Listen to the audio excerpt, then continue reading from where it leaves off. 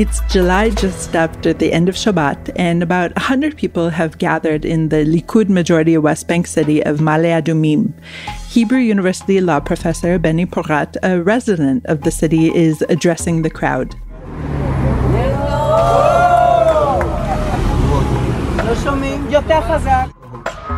הרוב הישראלי קם ואמר שאכפת לו, שהוא לא מרכין ראש, שהוא מוכן להיאבק על מדינת ישראל חזקה ומשגשגת, ושהוא יודע שהדרך לרשת את הארץ הטובה עוברת דרך מערכת משפט עצמאית שתקפיד על אמות מידה של צדק והוגנות. During his 10-minute speech, Porat said, standing next to the police headquarters in Ma'ale Adumim, statements such as the Israeli majority has risen up and will no longer be silent, even as a few of the West Bank city's residents attempted to drown him out. I sat with Porat in his home this week, and we discussed Tuesday's long-awaited and explosive High Court hearing over the first piece of the judicial overhaul legislation. We also talk about how Jewish legal tradition may help solve parts of this clash of the titans crisis. And so this week, I, Amanda Borshel-Dan, asked Professor Benny Porat, what matters now?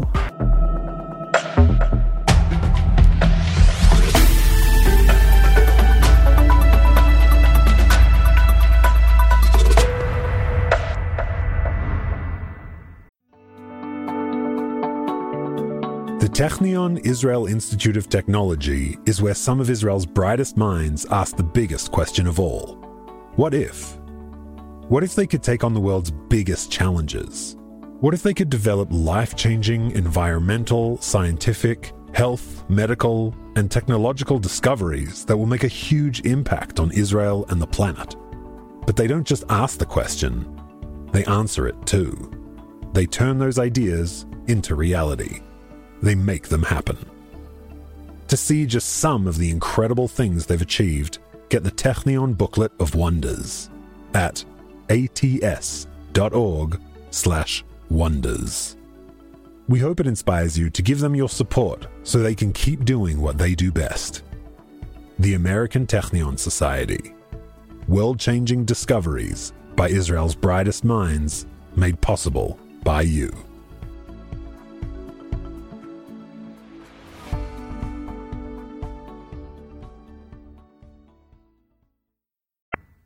Benny, thank you so much for allowing me to join you in your beautiful home here in Ma'ale Adumim. Good evening. In this week, we have witnessed a long-awaited hearing in the High Court that we expected to be a clash of the titans, and to me it really was. So I ask you this week, Benny, what matters now? What matters now? So first, of course, what will be the decision of the Supreme Court? Everyone now are waiting to hear what the Supreme Court will decide with regard to the basic law about reasonableness and about its future. And the second thing that is even more matters, what will be the reaction of the government, whether or not they will recognize the authority of the Supreme Court to decide about that, or they will not recognize. This is a meeting of these two titans. Yeah. So it really did seem to me that this is the question throughout the whole hearing. You mentioned the word authority, and I think the underpinning of this whole discussion is who gets the authority, who is allowed to decide what will happen, who rules the country in a way. Would you agree with that? To some extent. No, I'm not sure that. I think some of the, I would say, the supporter of the judicial reform will try to express it that way. That it's about the authority. I'm not sure that the opponents will describe it that way. It's more about the check and balances. So to what extent the majority and the coalition needs some check and balances from other entities, such as the Supreme Court, or not. So this is how it seems from the other side, and therefore this is about the authority of check and balances. So one of the stars of the hearing was actually a piece of paper, the Declaration of Independence. And in the Declaration of Independence, in a way, the canonization of Israel as a Jewish and democratic state was written down, shall we say. Canonization, I'm using that word actually because of your specialty in law. So first of all, just explain what your specialty is, and then we'll move on. So my specialty is about Jewish law, which is about the Jewish legal tradition. for the last 2,000 or 3,000 years, and to what extent and to what ways it can be relevant to modern legal discussions, some technical issues and some principal issues. And of course, the issue of the judicial reform is very principal and matters to all of us.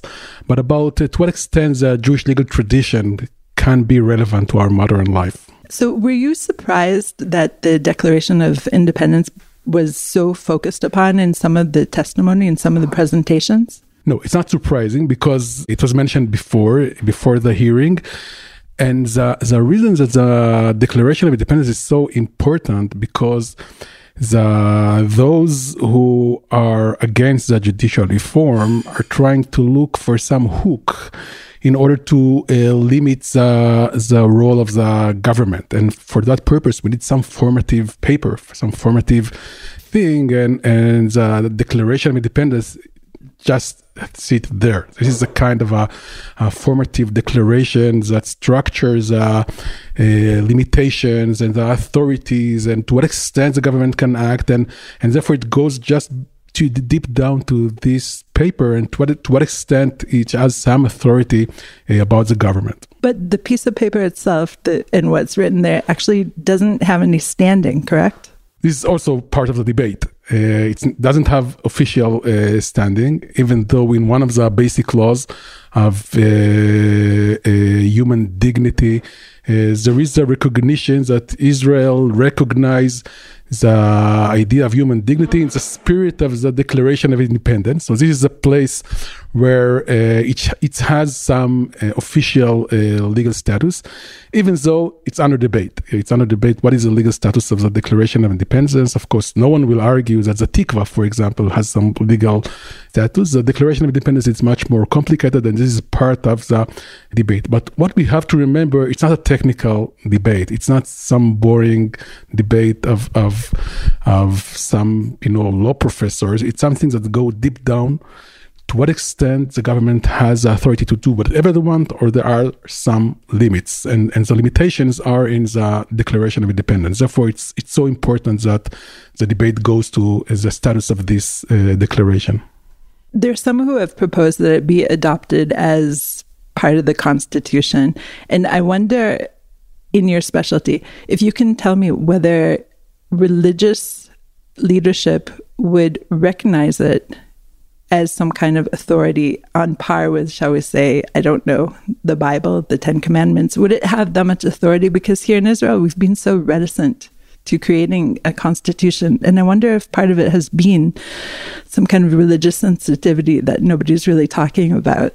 So you mentioned the Ten Commandments, and it's very nice because, many years ago, and of course the debates that we have today are not new. We experienced them for several decades. So in one of the rounds, one of the Haredi representatives, I think it was Derry, but I'm not sure, said that I don't want even the Ten Commandments as the Constitution of Israel, because according to his view, it's unimportant what will be written in the Constitution. It makes the difference who will interpret the Constitution. And once the Supreme Court justices will interpret the Constitution, even though it was a Ten Commandment, it will be interpreted by their liberal, secular perspective, etc. And therefore, from this perspective, of course, we don't want the Constitution. We want it to be free enough for us, the politicians, to do whatever we want, and we don't want the constraints and the limitations of the Supreme Court and the Constitution. So how much do you think this actually plays into this debate of whether Israel should or should not have a constitution? The religious parties are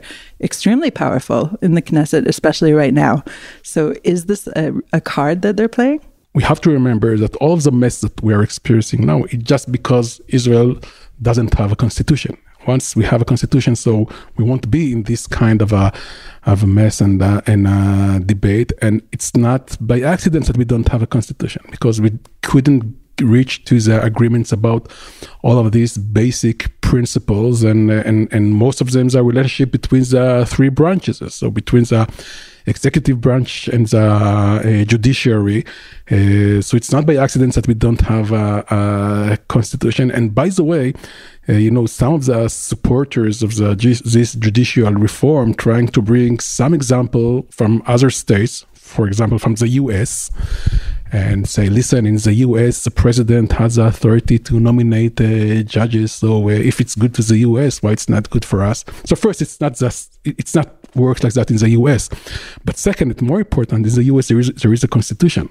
And once you have a constitution and other mechanisms as well, you have two houses of Congress and you have separation between the federal level and the state level. All of these mechanisms we don't have here in Israel. And first and foremost, we don't have a constitution.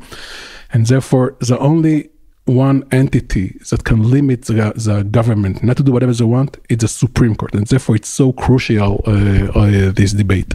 Let's talk a little bit more about the sensitivity, the religious sensitivity of having a secular authority interpret law in general.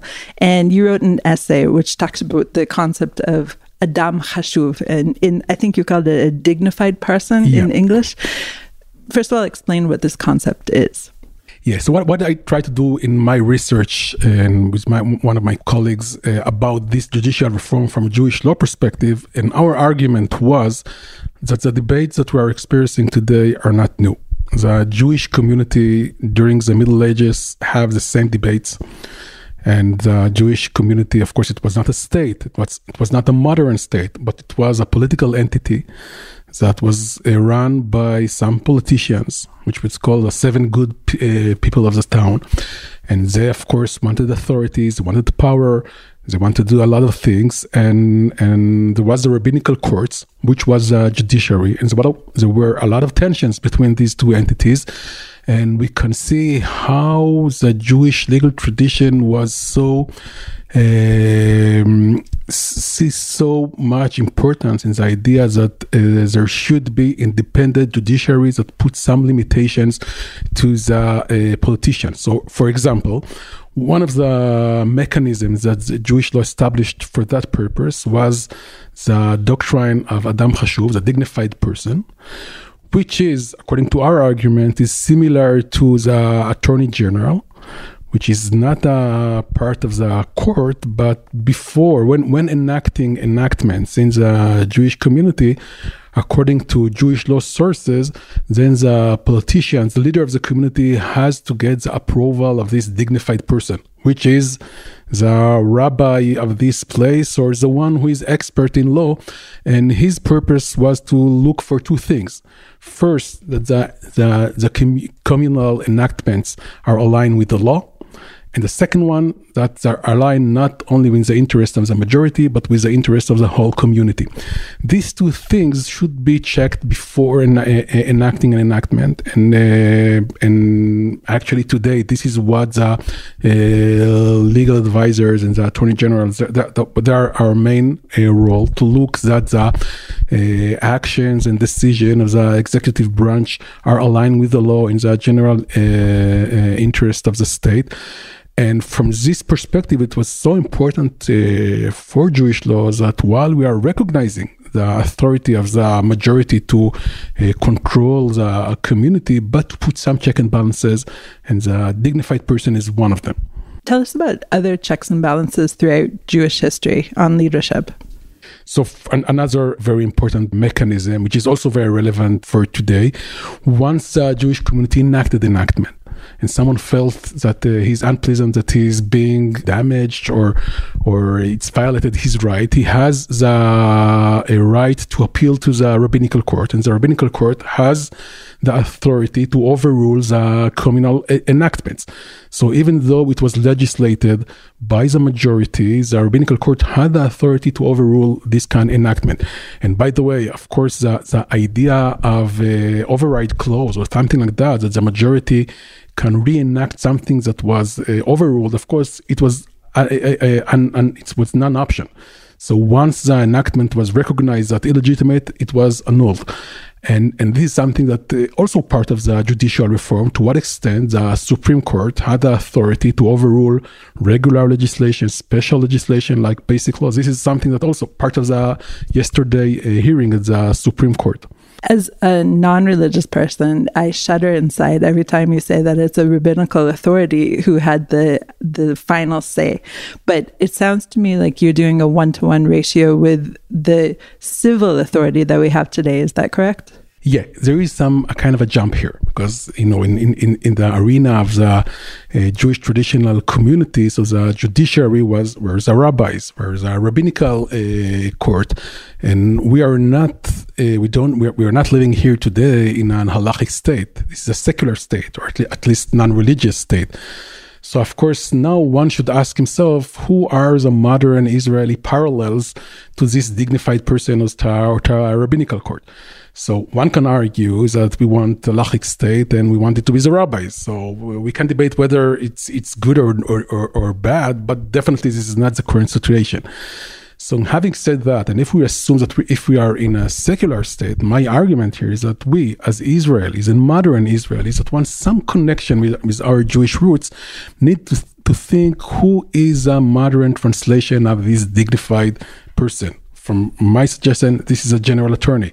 Who is a parallel to the rabbinical court in the Jewish community? My suggestion is Supreme Court, and it's et cetera, in the sense that I think we should establish our check and balances mechanisms in modern Israel with some conversation with this Jewish past, and I think this is a very important infrastructure that we can derive a lot of insights, a lot of vocabulary, very interesting terminology and way of thinking in order to enrich our modern legal discourse. I would say it even from a different perspective.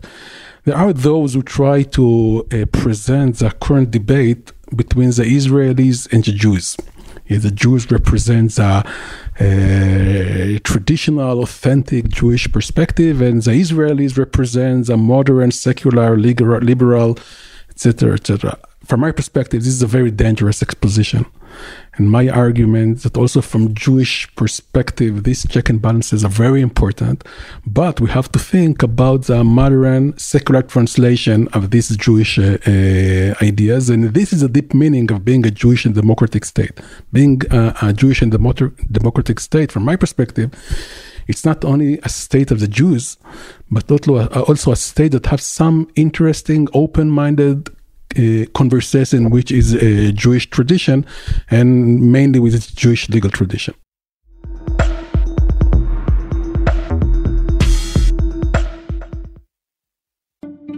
You're listening to this podcast, so I know you care about the war in Israel right now.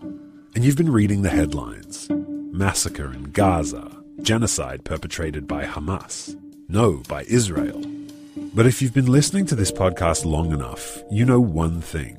This stuff seems complicated.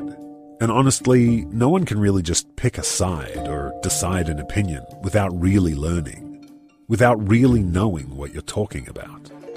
And that's where this podcast comes in. Check out Unpacking Israeli History, now in its 6th season. They have episodes with topics ranging from what is Hamas anyway, to whether Israel should ransom captured soldiers, and the history of Israel and its disengagement from Gaza in 2005. Unpacking Israeli History cuts through the noise and helps you understand Israel's present through understanding Israel's history. So, educate yourself. Learn the history behind the headlines. Find Unpacking Israeli History wherever you listen to your podcasts.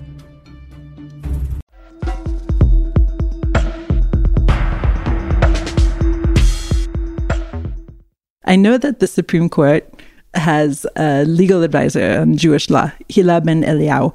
And so is this something that she would be advising the Supreme Court on when they're reaching this kind of decision? Definitely. This role is about, and we have to say that in the Supreme Court, mainly today, there is a lot of openness to derive some ideas and benefits from the Jewish legal tradition, and some expert needs to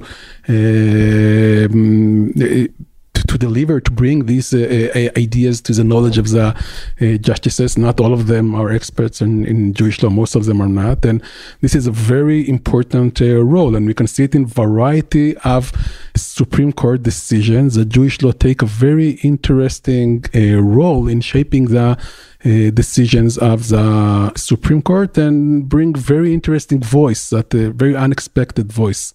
And there are a variety of examples. Is there a parallel position also in the Knesset? Yeah, also in the Knesset there is such an advisor.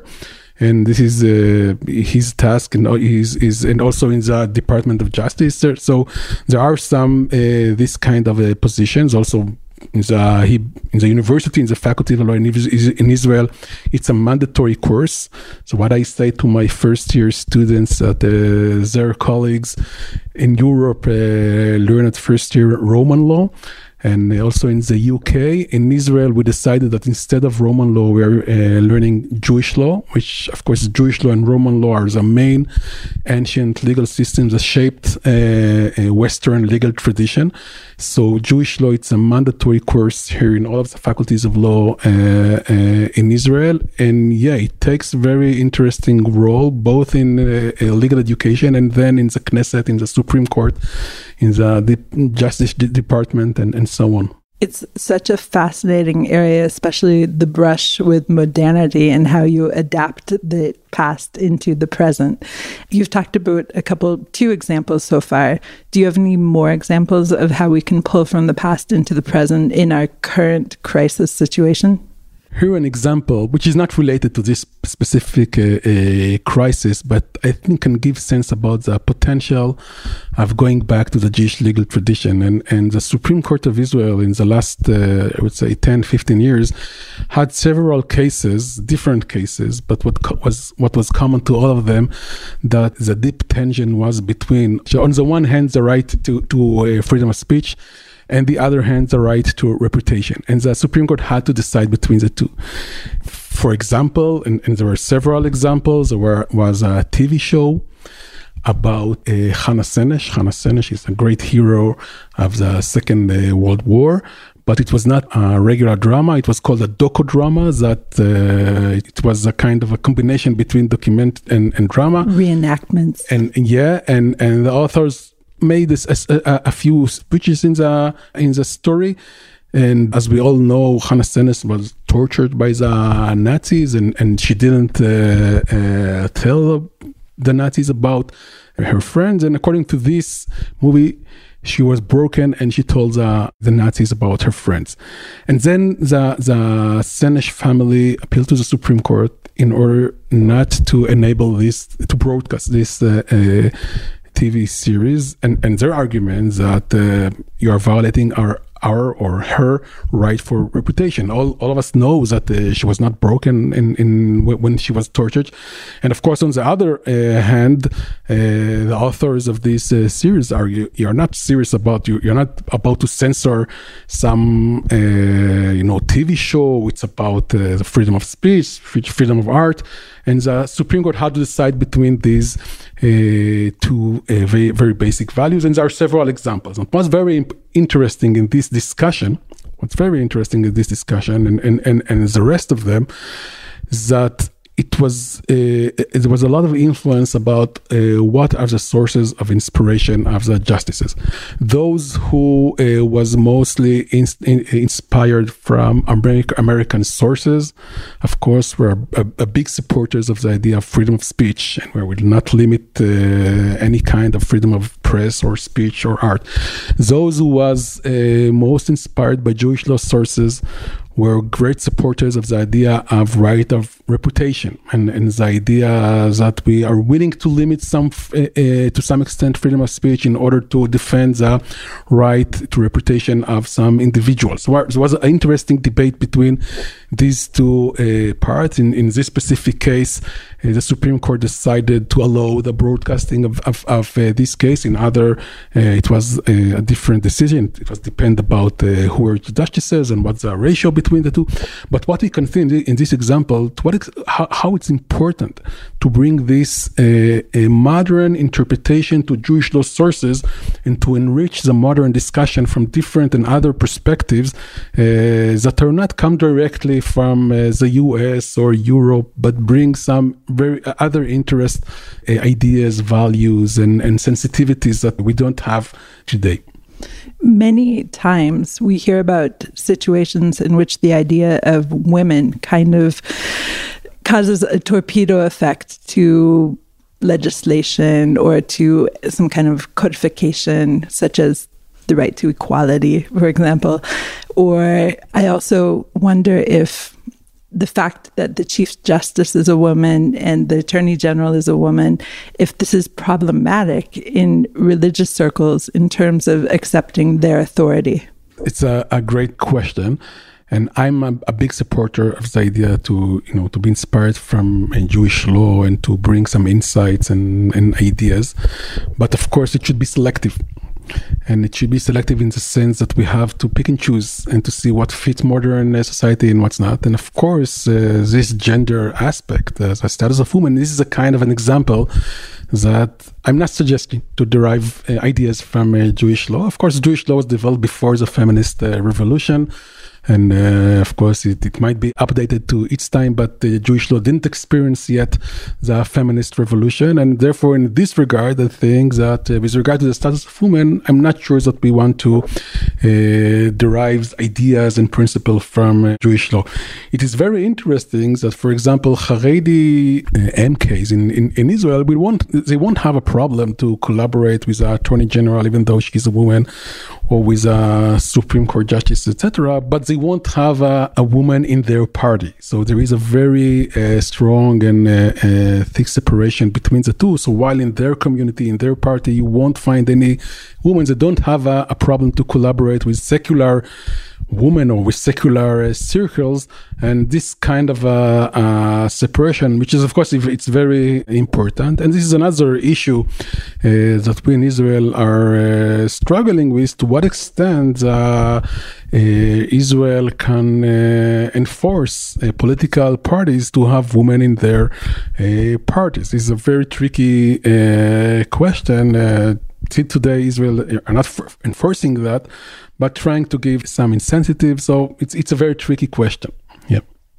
Do you think that the women issue could be one of the reasons that we won't reach a constitution eventually? It's about gender issues. It's about Jews and non-Jews, and especially it's about the status of some, I think, marriage and divorce. So marriage and divorce in Israel are controlled exclusively by the religious law. This is something that has its own reason on the one hand, but a lot of also disadvantages and a very problematic institution. So there are some pros and cons. And I think one of the basic fears that once Israel will have a constitution with recognizing the idea of equality, so it might be that marriage and divorce will not remain controlled exclusively by the religious laws. I think, yeah, it's related in one way or another to some gender issues. So this is all circling around the question, can we really have a Jewish and democratic state? Yeah. In the bottom line, we go to the very deep question about Judaism and democracy, Judaism and liberalism. And of course, there are those from the two sides of the map that are trying to convince us that this kind of collaboration is impossible, because Judaism and democracy are in a very deep tension, and therefore we have to decide. So there are those who decide to be a democratic and non-Jewish state, and there are those who are trying to decide to be a Jewish and non-democratic state. And there is a very interesting meeting point between these two extreme views. I belong to those who believe that we have no other option but to find the meeting point between Judaism and democracy. Of course, Judaism has many interpretations. I'm not saying that there is only one interpretation, but it has many interpretations, and we have to choose to build the democratic interpretation of Jewish tradition. I think this is the only way that we can survive and prosper in this tough neighborhood, because we need to have a very strong, deep, and cultural roots, and the only way to do that is by having a deep conversation with our Jewish roots. And as long as we won't solve this kind of tension between Judaism and humanism or democracy, so we'll be doomed to be in this kind of tension. And this is the main task of us to do. So I think that the Jewish Law Project, for example, within Israeli academia, is one kind of trying to solve this kind of riddle, how we can give a modern and democratic interpretation to Jewish law ideas in ways that can support and not negate the idea of a democratic state. You mentioned the two camps, and just to drill down on that, there's so many non-religious people who are so, I don't know how to put it exactly, so fearful perhaps of the encroachment upon their democratic values that anyone wearing a kippah at this point is now a target. And especially today when we're so up in arms over this judicial overhaul. And I have friends tell me that they walked down the street in Tel Aviv wearing a kippah and they were yelled at and spat upon. And this is also a wrinkle in everything we're talking about right now. Yeah. There are some horrible sociological also aspects. There are some families that are find difficult to speak with one another, and of course, the crisis now, it's not a polite academic crisis, but it goes to the streets, and I fear that we saw only the beginning of that, and therefore it's so important that. I would say people wearing kippah, for example, like myself, I think can expose a different, more complex, more nuanced, and more deep perspective. And we as a society should not fall into this kind of stereotypes. That if you are secular, so you are ABC, and if you are religious, so it's DEF. So it's so important to break this kind of stereotype and to think more deeply, more in a more complex way, more nuanced way. And this is part of the project. So, for example, we here in Ma'ale Adumim, there is a group of part of the demonstrations every Saturday night after Shabbat. It's a very unique demonstration. It's untypical. You won't find it not in Tel Aviv, even not in Jerusalem, because it's a demonstration of people that belong to the right. Most of them, part of them are religious, and nevertheless, they think that this judicial reform is a very dangerous move to Israel. And what we find is this helps in order to break these kind of stereotypes and to think out of the box. So you're very vocally against the judicial overhaul, and you live, as you said, in Ma'ale Adumim, and it's a Likud voting city for the most part, maybe also other right-wing parties. And have you experienced any blowback for being so vocally anti-judicial overhaul?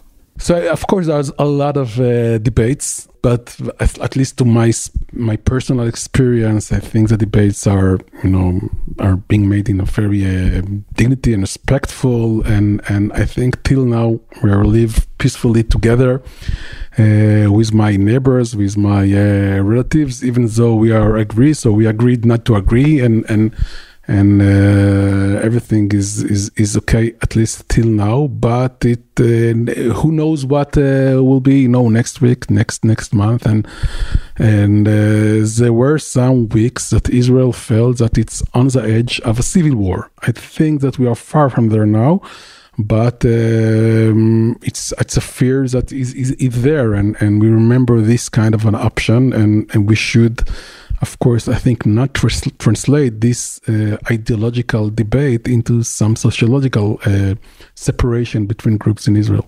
And that circles back to your opening remark, which is we're waiting for the decision of the High Court. Now, you have a very unique Talmud class that you conduct. Who are its members? This is a very unique Talmud class that was established 60 years ago, before I was born, and it ran from then to today. It's a Talmud class that is aimed for judges, justices, and leading lawyers in Jerusalem.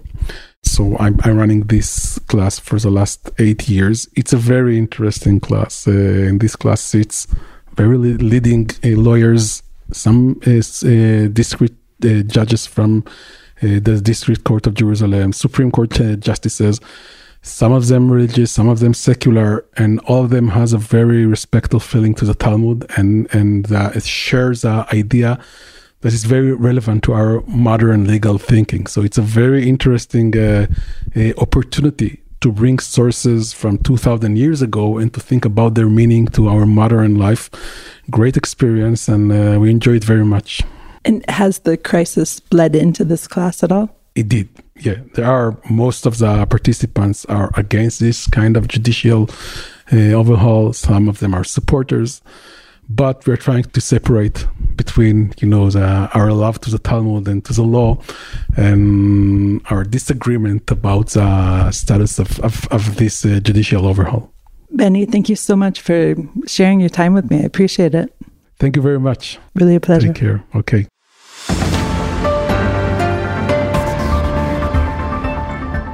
During that Ma'ale Adumim protest in July, the demonstrators participated in the great Israeli pastime of Shira B'tzibur, or communal singing. One of the songs they chose was Nomi Shemer's Lu Yihi, which was written 50 years ago during the Yom Kippur War. It's a prayer for the quick end to war, and this is a sentiment that rings true during the current crisis as well. Special thanks to Charlie Summers for his help with What Matters Now transcripts.